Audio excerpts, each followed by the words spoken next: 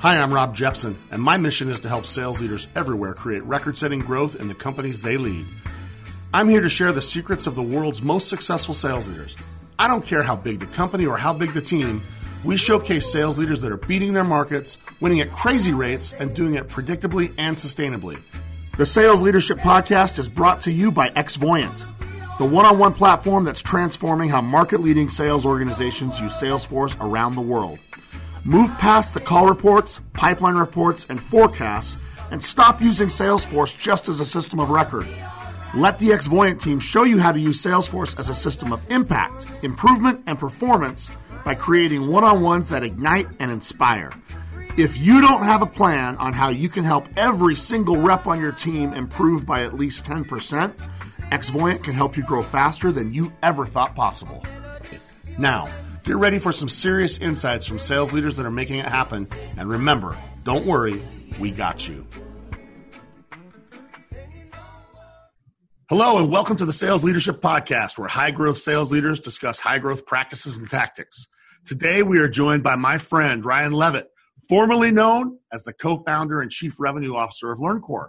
Ryan's sales teams and the entire LearnCore team have been so freaking successful that they were recently acquired by Showpad. LearnCore is leading the charge and has changed the game in how enablement teams drive the learning process. With LearnCore, sales orgs help reps become customer ready with their learn, test, practice approach. Today, Ryan is now the head of growth strategy at Showpad. Showpad's the first end-to-end enablement platform that spans training, coaching, content, and engagement. I've had the opportunity to work closely with Ryan and the LearnCore team, and I know firsthand that their success in helping sales teams win is no accident. We are in for an awesome treat today. Ryan, I'm so excited to have you on the show. Welcome to the show, and thanks for joining us. Rob, thank you for having me because I am really jazzed up to be here. We're going to have a lot of fun, and I'm excited to have a great conversation with you. Well, if there's one thing I know about you and I, we don't do anything unless we have fun. So I'm looking forward to this one. As am I. Do us a favor. For the people that are living in a place that's maybe this is their first introduction to the internet or live communication, can you introduce to our listeners, just give us a little bit about the LearnCore story. What you've done at LearnCore is killer. I want you to share your story for a quick minute. Well, I'm happy to do that, and I like how you assume that, and anybody who's ever been on the internet will know what LearnCore is because that's right. That is certainly not the truth, but so if you're listening and you don't know what it is, I'm happy to share. So we are based in Chicago. I always like to start with that because it's something we're really proud of. To have a high growth software company here in Chicago. This is a great community that continues to grow.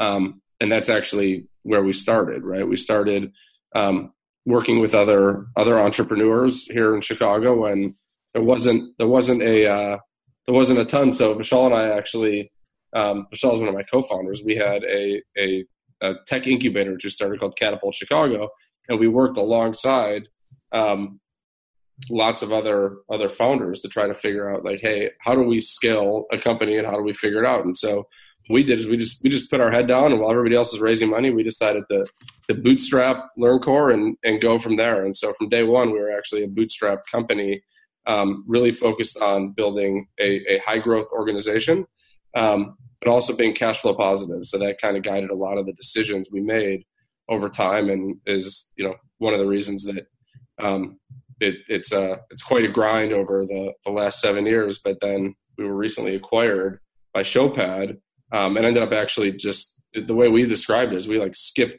3 years of our company, 3 years of the growth. And now we're working really hard growing a much larger organization, which is even higher growth than LearnCore was, and is venture backed. And it's a lot of fun as the enablement industry continues to explode.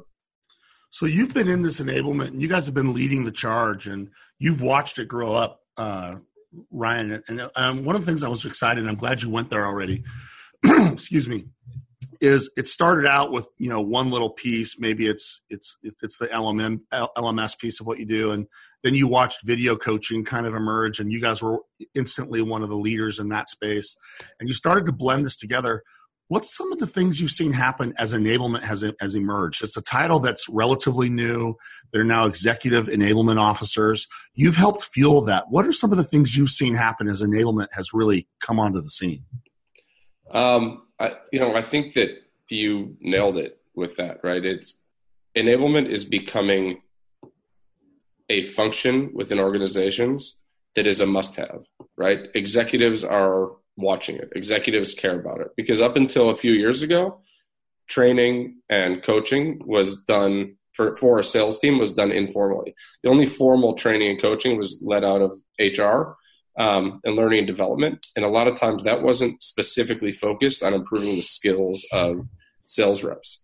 Over the last couple of years, that's changed as executives and leaders have started to really buy into this idea around what can we do to make our salespeople sell more faster.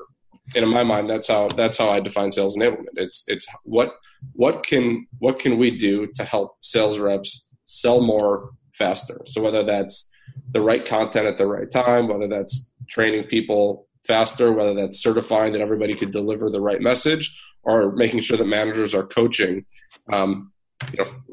often and consistently. Those are all elements that are really critical to helping sales reps sell.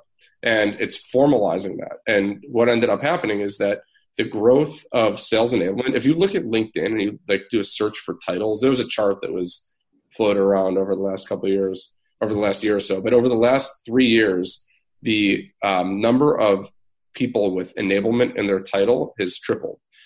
And there's data that thinks that the market's going to quadruple over the next 3 years, the general market. So you talk about a high growth space. And the biggest problem right now is that the supply and demand for people that have experience in enablement is so off. Every company is hiring 2 or 3 enablement people, and there aren't enough people with that experience. So it's really interesting time right now as the space continues to explode. And like you said, we were pretty early on. So I think we were one of, if not the first company that launched a video coaching and practice module. And 5-6 years ago, it was all education. And now it really is becoming a must-have, and it's really exciting to see the space continue to evolve. So that's got to have changed what the whole sales challenge is like then. As I think through what it must have been like because you were maybe that lone voice. It felt like probably sometimes on why this matters. And you're probably telling you that's kind of cool. And maybe you even heard things like it's nice to have and it's not must have versus today when it's like people have all these things going on. What's changed in the sales process? I mean, because on one side you were doing things by what drives cash flow. Has that changed? And can you talk about what that's like to be a high growth participant today versus what it was? Yeah. So that's a really good question, Rob. I think that early on, to an extent, it doesn't really matter what you're selling, right? You're doing some sort of education when you're a really small early stage startup. And you need to get the market to validate your company, your product. You need to get some customers some way, somehow, and then you got to get one customer, and then you get 5 customers, and you turn that into 10 customers, et cetera. So a lot of it's brute force, right? A lot of it is trial and error, and it's not really a scalable process. You're just trying to figure out like what message sticks. How do we communicate that value prop? A lot of times the value prop that you think you're selling is different than what the market sees, and you have to learn and then iterate and shift. And we did all that early on, and it was and it was also a very new and innovative product at the time. And so it was changing and iterating, coupled with trying to find like the true, innovators, the people that would buy this early on and wanted to help be the leaders in the space from an enablement perspective. And we did find a few of those great customers and learn from them, but it was never in those days, it's not repeatable. But what I think the goal of a sales leader at a early stage startup, as you continue to grow and scale, and then you get to $1 million in ARR and a few $1 million in ARR, and the team builds and the CS team builds, and the product continues to innovate, is you need to figure out a way like to really define your target market, who the right customers are. Make sure that your time is focused selling only to who will be, companies that will end up being good customers that really fit your ICP, and building a repeatable process. And it doesn't have to be perfect because we're going to continue changing it, and we change really fast. But the more repeatable we can make it, the more we can pull ourselves out of the sales process, and then we have a team that could continue to scale. And so over the last couple of years, we finally got there with LearnCore. But it took a long time to get there. I mean, it was constant learning and iteration and refocusing. And one of the best pieces of advice that we ever received was really early on. And there's a guy, Craig Wertman, here in Chicago. He's a good friend of the company and a really brilliant sales mind. Okay. And he teaches a class at Kellogg, and one of the first the lessons that he instructs is around how to figure out what your target market is, what your ICP is. And he said, if you look at the world, the universe, like a pizza, right? And then you cut it into pieces, then you go find a piece, right? But you don't stop there, right? You don't just target the piece. You actually find one pepperoni, and you go after that one pepperoni. And if it works, then you go to the next one and you expand it. And if not, you might go to like an olive, right? Or a green pepper or something like that. Because you got to find these little niches. You got to test it in small areas, and then you can scale rather than trying to be everything to everybody. And that's something that we really took to heart early on in figuring out our sales strategy. Cool. And I appreciate you sharing that, because I got to watch you do a little bit of that in the early days of that and of what you talked about. And I think you're dead on. I think early on, a big part of the job is how do you get the attention of the people that actually care about it.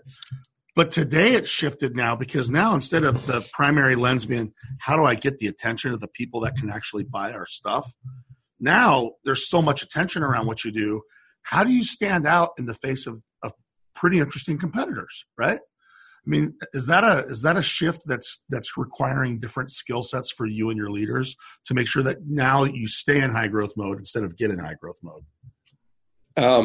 Yes, I think it is a shift, right? And it is telling a bigger story. It's pushing the needle. It's talking about innovation. And it really is leading through that innovation and vision, as opposed to just trying to educate and get people excited about today's solution.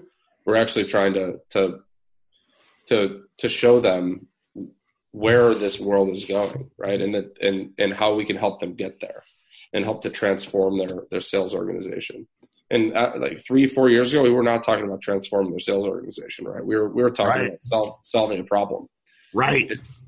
So and that's where the shift is going. But, ultimately it's because of the work that we've put in, our competitors have put in, ancillary companies around the space have put in educating and building the market. And now it's here, right? Sales enablement has grown so quickly, along with LearnCore and Showpad and other companies in the space, that now we're almost working together to continue to grow the space, as counterintuitive as that sounds. No, I like that, actually. I think that's a really healthy view of it, and it's probably one of the reasons why you're not just having high growth, but you're staying in it.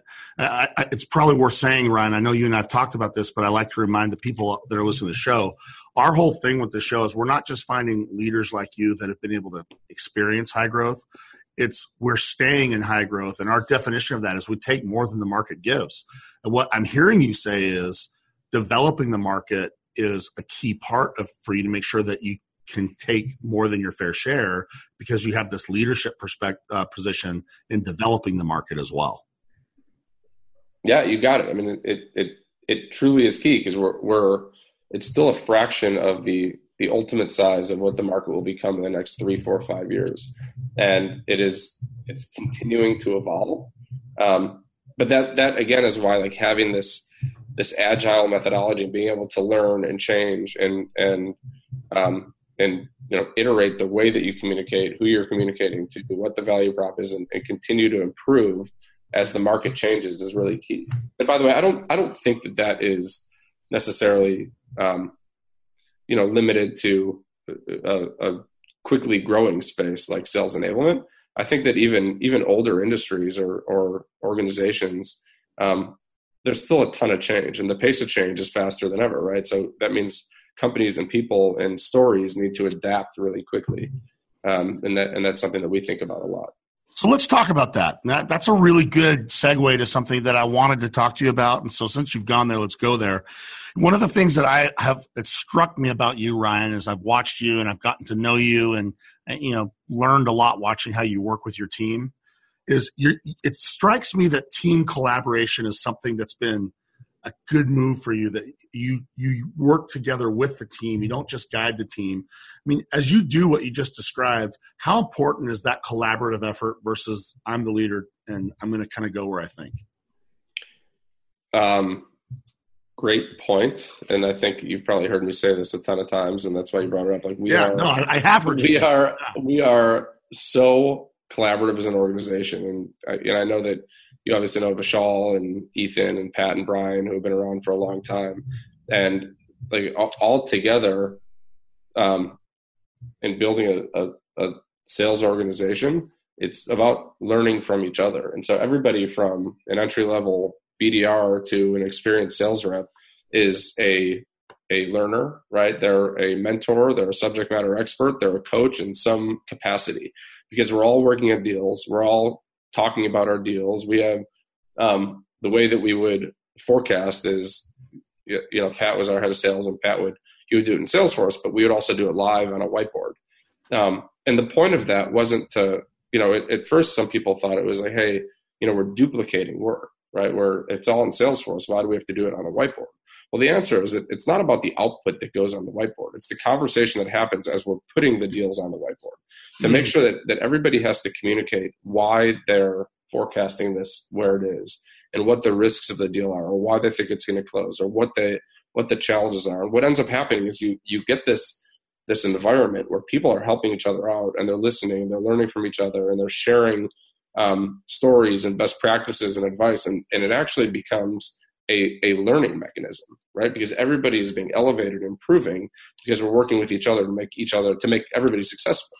And it's a really powerful way to do that. And I think that the only way that happens is if you can build a team where there are no egos, right? Everybody needs to be able to have an open mind to learn from each other and work with each other and help each other, because we know what goes around comes around. And I think that mentality has been a really critical piece in building our team. So if that's become so important, now I'm just diving in, and I appreciate you bringing this up, Ryan. As I listen to you talk, it seems to me that if collaboration is more than just getting good ideas, it's getting people to really commit and like invest emotionally to what's going on. Do you look for ways to drive collaboration, or do you just collaborate in kind of areas where collaboration is important? I mean, as a leader, is that something where you say, I got to find ways to drive more collaboration? And if so, what are examples of doing that? Because like you just gave a good example of, we're going to, have this discussion around deals, and that makes sense. I could say that just makes sense. And now that you say that, and I could see why everyone would do it. But I know you, and I'm listening to you. I mean, how do you intentionally say, I'm looking for ways to get more collaboration from the members of my team? I think it's trying to listen to what everybody's strengths are and where they're succeeding and what their weaknesses are. And what I've always tried to do is, and there's an element of recognition that goes along with this too, but is to figure out what people are doing really well and ask them to share it with the other members of the team, right? If someone writes a great email differentiating us from one of our competitors, okay, let's share that with the rest of the team. Let's make sure everybody knows about that, right? Or if someone receives is in an interesting deal or receives a question from a customer that they don't know the answer, rather than giving them the answer, is to say like, hey, go talk to this person over here because they just went through the same exact thing and they crushed it, right? So it's listening to what people are doing well and then paying attention to that, so that I can facilitate some of that interaction and collaboration. And then it's just important to keep the knowledge and be able to share it in a way that isn't just one person delivering it, right? Everybody is a content creator. Everybody's a subject matter expert in something. And so deliberately figuring out what those areas are and asking people to help out and be the leader with specific items. That's been one, it helps you scale in the early days, but also it continues to engage everybody with the goal and what the team is working on. So that strikes me, Ryan, that's a completely different mindset. So now you as a leader, you're thinking through a lens of, it's not an efficiency play because you just said you already know the answer. You could tell them. What you're doing is you're helping them have this learning journey where you're developing people. Does that require, have you found that taking a different view of efficiency versus development, is that an intentional decision you have to make as you continue to be a leader, or am I reading something into that wrong? Well, I think ultimately it improves efficiency if you can make people like it resourceful, right? If people are resourceful and they know how, who the experts are, they know how to help each other out, they know when to ask each other for help, they know when to ask me for help, right? It becomes actually a highly efficient, almost like a living organism, right? Like you don't want, if it's too linear with different levels, then communication happens very slowly.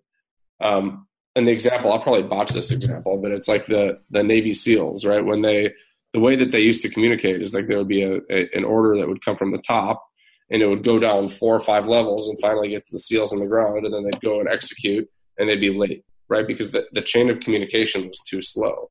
But once they started to empower the Navy SEALs to make their own decisions and attack using their own judgment and execute using their own judgment, they were ahead of the bad guys, right? They were moving faster. And so it's having that sort of mentality where, leadership isn't that you get to make all the decisions and you have to make all the decisions. It's that you're teaching and empowering people to be able to make their own decisions and do them in an educated way. And that really increases efficiency. I know that's a little bit of a tangent, but I think that ultimately is the way you can build teams that are working together, and that's extremely productive. So I love it. So that makes me now ask, how has your approach to collaboration changed from being a co-founder for a growth company at one stage to now being the head of growth strategy for a significantly larger company? You walk in, you're excited, you're acquired, you have your new roles, you meet some of your teammates, and all of a sudden you're driving growth at larger scale. How has your approach to collaboration changed in this environment versus what you did at LearnCore? Well, it's certainly a change, but it's a really fun change, and it's a really good change because now there's a lot more people to collaborate with, Rob, right? There's a lot more great people here. And there's bigger teams in every functional area, and there's a lot more volume of everything and a lot more resources, which is great.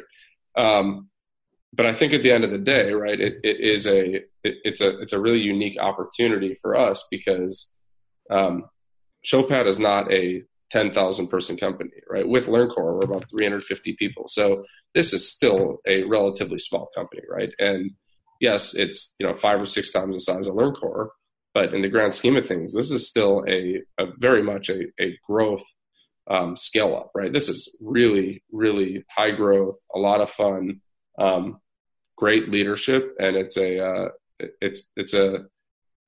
not a sit back at a Fortune 500 company, right? This is we are building a market, and we are growing really quickly and moving really quickly and making decisions quickly. And so it's I think collaboration is actually more important here, right? Because there's a lot more things going on, and people really need to be aligned and working together so that we can all achieve the same goal. So it should be a really, really fun time here at Showpad. Yeah, it sounds like it. And I'm laughing. You'll laugh. You know me a little bit. As I listen to you talk, I'm struck with the words of the poet from the '80s, that famous poet from the 1980s, Vanilla Ice. Stop, collaborate, and listen. Right? That's it. Vanilla Ice, ice, baby. That's right, man. He was ahead of his time, and so that approach is something that, as I listen to you, it had you build a market, it helped you build a high growth company. You stepped into a really cool, larger company, and all you've done is stomp on the pedal by collaborating. So let me ask you this: how important is the collaboration process in creating those raving fans? I know that that's one of the things you guys did an amazing job of at LearnCore. Your customers love you. I've been to your forum, you had me speak. I all of a sudden forgot the name of it. Your event, your summit event, and your customers love you. How does collaboration come into play in creating those kind of customer experiences?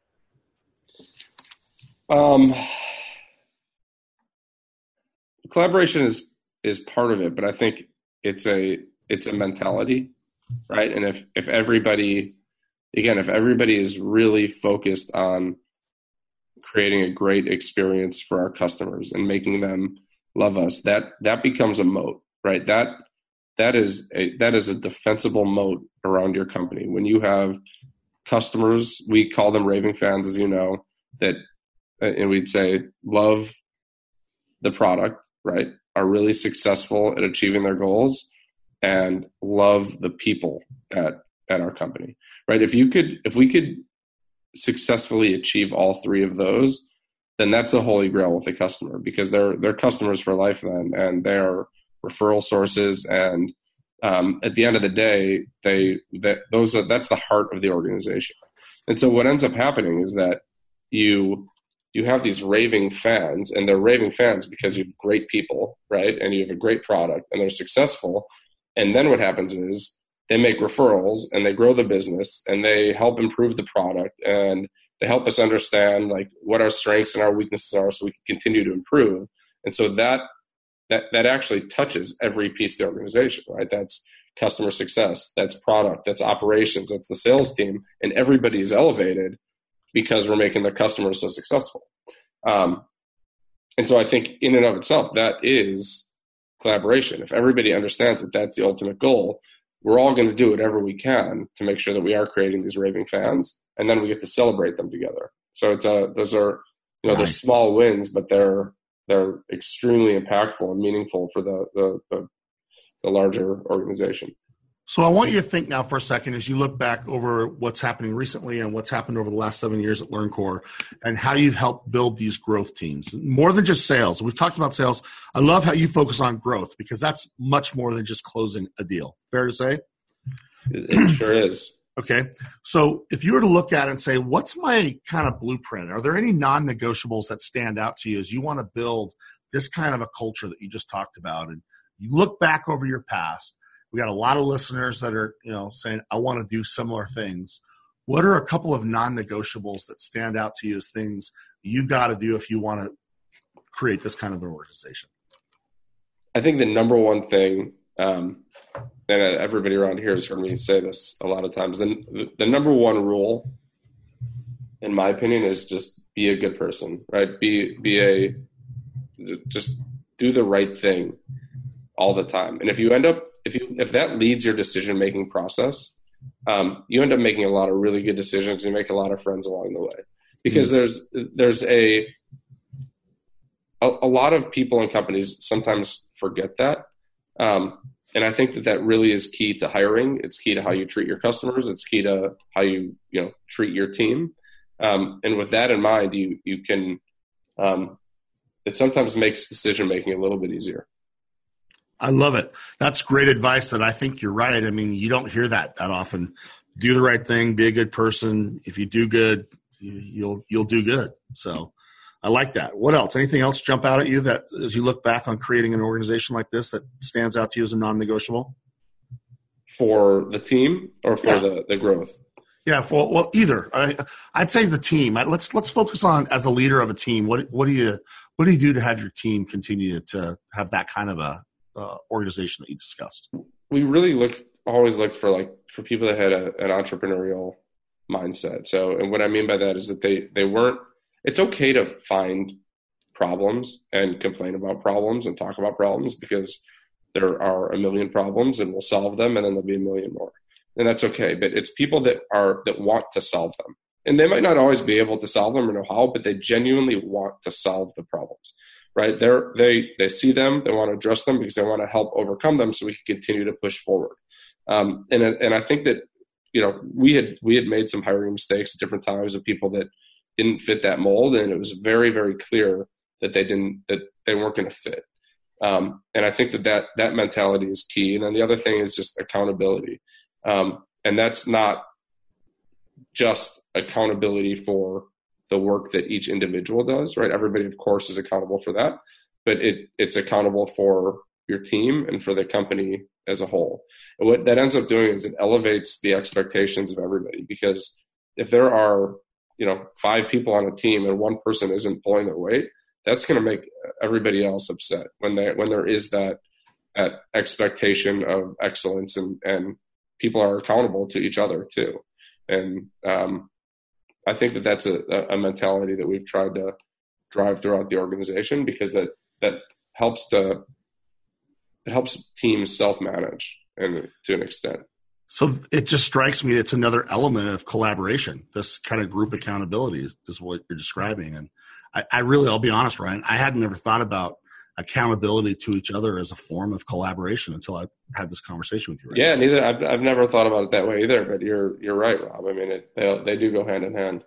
I mean, as I'm listening to what you're talking about, and I'm taking a lot of notes here, it's funny to me as you talk about accountability to each other, and it just strikes me that that's part of what great accountability is. And so a couple questions. We're running low. I can't believe we're already coming up on the 30 minutes.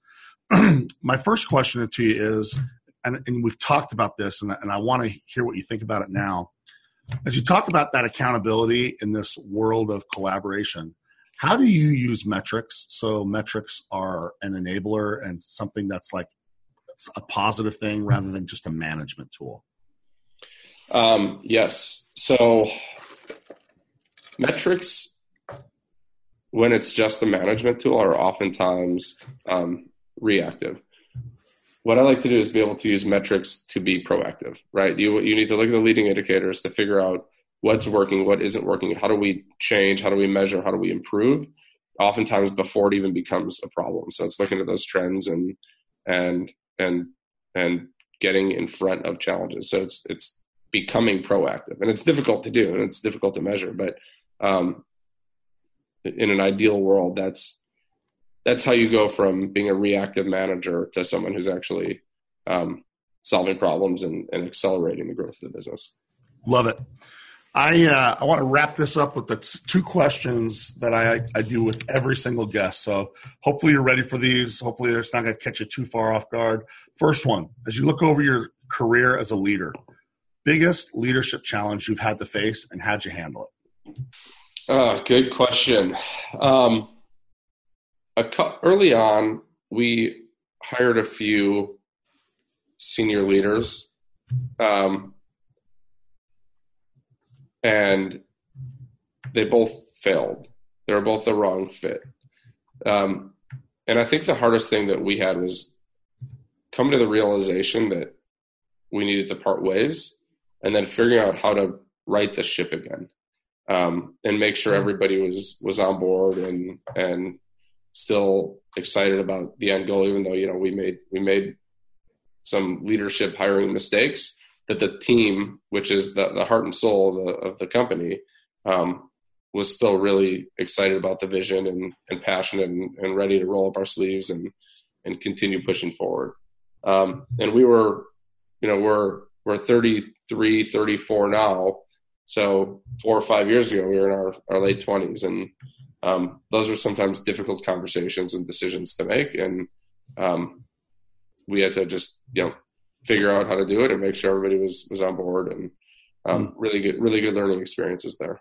Yeah, those are hard ones. I mean, very often when someone's not working out, but we're slow to make that change. I think it might be one of the hardest lessons to learn as a leader is that when you got the wrong one, making that change, but doing it in a way that the rest of the team says thank you for doing it when you did it. That's a tough one. Yeah. Everybody sees it. And that also goes back to the accountability, Rob. Like if people feel that way, then if other folks in the team are letting them down and blockers to them succeeding, then it affects them. It impacts them. So when that change happens, it is a little bit of a relief. And sometimes you could see that on their faces and in the way they act, and people just were too scared to speak up. And actually, there's a really senior sales leader who we've gotten to know here in Chicago, and we were talking to him about our one of these VPs that we had to let go, and it was, I think, in May. And he said, all right, well, when did you start to question that he was the wrong fit? And so I think I said January. He's like, well, you should have let him go in January. The second you start questioning that there's usually a reason. You got to trust your gut. And that was a really interesting moment for us too, when I think the three of us looked at each other and we were like, yeah, like he was totally right. We definitely should have done that. And so next time we'll be better for it. I think every single person listening to this can relate to that story. I know I can. I'm listening to that right now. I'm going, yeah, he's right. That's a killer story. Thank you for sharing it. Last, official question, and then we'll kind of finish with just any final thoughts you have. One of the things that we see, Ryan, and we've had some amazing guests on here. You're one of those amazing guests, but it's cool because the one thing that we all have in common is every single one of them is in high growth mode, and they're not just say. I loved how you said it. Yeah, I work for a bigger company, but now I'm just trying to grow faster. And you're not saying, hey, we're fat and happy. Every one of the people that we talk to on the show is in a similar boat, that they're stomping on the gas pedal as fast as they can, and they've learned that to do that, learning and finding new ways of doing things is a key part. So as a result, quite often, leaders are readers. So I'm wondering, are there any books that you would say, man, this has been formative for my career as a leader? Anything you would share with our group? Well, Shoe Dog by Phil Knight. Love that show. It's just an awesome book. Yeah, love it. It's awesome. And just the entrepreneurial story, the leadership story, how he evolved and changed. I think that's just an outstanding book. When it comes to sales specifically, and it actually applies to way more than sales, but Never Split the Difference by Chris Voss. I think that's good. And a lot of books like that, for me personally, are a little bit too academic, and I get bored halfway through. I'm like, yep, I get it. I don't need to hear it 10 times. But he weaves in his stories as an FBI negotiator, so it keeps you engaged. And then the third one, which I'm reading right now, has nothing to do with any of that. And I've gotten really into it. Maybe it's like the finance nerd in me, but it's called A History of the United States in 5 Market Crashes. And it's kind of like a history book, but it's also, it's really interesting and I think relevant to the world today. And I've just enjoyed, getting putting my finance hat back on to relearn some of that. So 3 things which are very different, but all really impactful on how to have an outlook on leadership and the world in general. Those are all 3 fantastic ones. I haven't read the last one. The first 2 I've read. We'll get those on our library, our high growth library. Ryan, this has been fantastic. I mean, there's so many things that stand out. I can't wait to break this down and share some final thoughts with our listeners as I think about your approach to being a modern day Vanilla Ice with your collaboration. How do our listeners get more of you? How do they find you? How do they follow you? How do they learn more about Showpad? How do they pick up more of what you're laying down?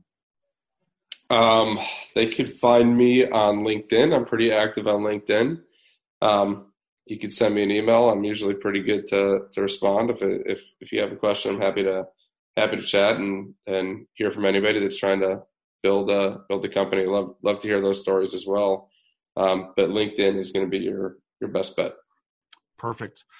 Any final thoughts as you think about your journey and not just where you've been, but things you're thinking about moving forward? Anything you'd like to finish off with? What I'm thinking about, Rob, is what are you going to be doing tonight during the Dodgers-Brewers game as a huge Dodgers fan? I am going to be watching Dodgers win Game 1 with my Salt Lake City version of a Dodger dog. That's what's going to be going down, brother. Well, I'll be rooting for you. I appreciate you, man. He's Ryan Levitt. He is the co-founder of LearnCore. He's now driving growth strategy at Showpad. Most importantly, he is the Vanilla Ice of our time with his approach to collaboration.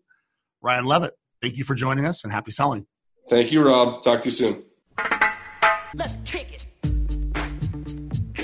Ice, ice, baby. Ice, ice, baby. All right, stop. Collaborate and listen. Hey, everybody. Welcome to another So What portion of the Sales Leadership Podcast, where we break down that interview and we ask ourselves, why did that episode even matter? And I hope you had a lot of fun listening to Ryan, and I hope that his message was uber clear today. There was a ton of things that Ryan was able to share with us, and I love that guy. I love that company, and I think he's done something that so many listening to this show aspire to. He's helped start a game-changing technology company. He's helped grow it like crazy. He's built an amazing team with people that trust each other and are all in this boat together. Created an opportunity to exit and harvest the company in a way that just created more opportunity for more people. And now he's helping drive that larger ship. What a great success story. And I love to see great things coming from great people. And Ryan is one of these guys. Now, Ryan shared a ton of things that drove his story, and you heard me joke a little bit, and you heard a little bit of the music as we started this So What portion. But the core theme that I got from Ryan today was collaboration. Collaboration is a lot more than a catchy start to a 1980s, 1990s song, right? It drove so many things for Ryan if you go back and listen to it. And collaboration is one of those things that you say, yeah, we're going to do that. That's a good idea. But as you listen to a guy like Ryan use it, and when I ask him about the non-negotiables, it's the first thing he goes to. And then all the other things that we talk about really have some element of collaboration in it. This is a really unique perspective that I'm really glad that we have to share with all of you as listeners today. Collaboration drove stuff like sales and sales growth, customer experience, and the development of these raving fans. It's driven the retention of customer process. It's driven the learning process. It's driven the leading process. So many things keep pointing back to collaboration.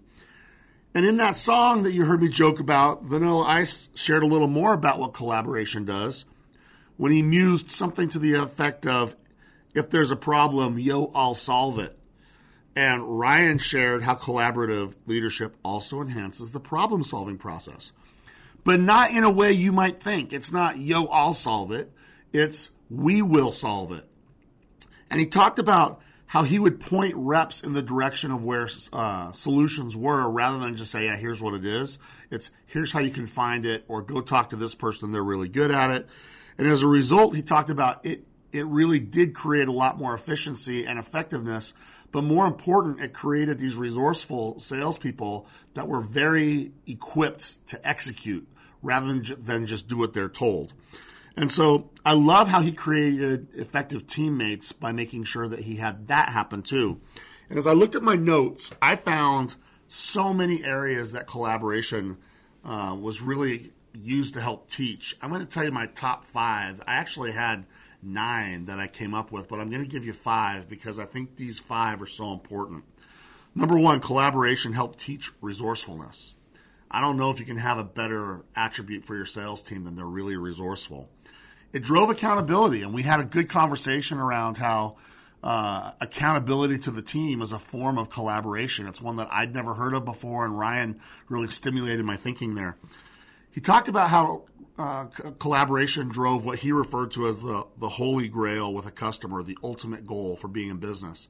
When your customers love the product, are having ridiculous success using your product to achieve their goals, and then they love the people at your company as they help them achieve those goals. And that collaboration, it helps your teammates provide that. It helps you build a product that gives that. It helps you sell it in a way that makes them say it's going to do that. But then you collaborate with the customers, so you co-create with the customers. Which takes us to the 4th one. They used collaboration to solve problems. Really interesting how he talked about how the collaborative effect created way better approaches to problem solving. Go back and listen to that. And then the last one I put down was proactiveness. They use that to try and look forward rather than look backward. And Ryan has a really good conversation around reactive managers being less effective than proactive leaders that are looking into the future and using metrics and using collaboration to say, where are we going to go, and let's get there first. The best point of the episode, though, came at the end when he said that you should never lose track of doing the right thing, and that doing the right thing is always the right thing. And I believe that Ryan's right. If more leaders put this imperative first, we'd have so much more success in the sales world. And by that, I don't just mean more sales, though you'd have that. We'd have a better relationship with our customers. We wouldn't have this perception that we would have to overcome with so many people that interacted with salespeople that got it done wrong. Doing the right thing is the fastest and most effective way to make sure that we do it right. So with that, I hope you enjoyed Ryan Levitt. Ryan's done a terrific job. Ryan, thank you for joining us. And thanks to each of you for listening to the show. And as you continue to listen to the show, if you like what you're hearing, tell your friends about it. If you like what you're hearing, please keep giving us those positive reviews so more people will find us. And as always, I'll remind you, don't worry, just execute, and we got you.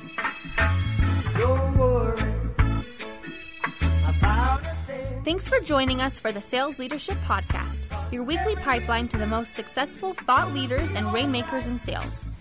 Make sure to check out additional episodes at salesleadershippodcast.com.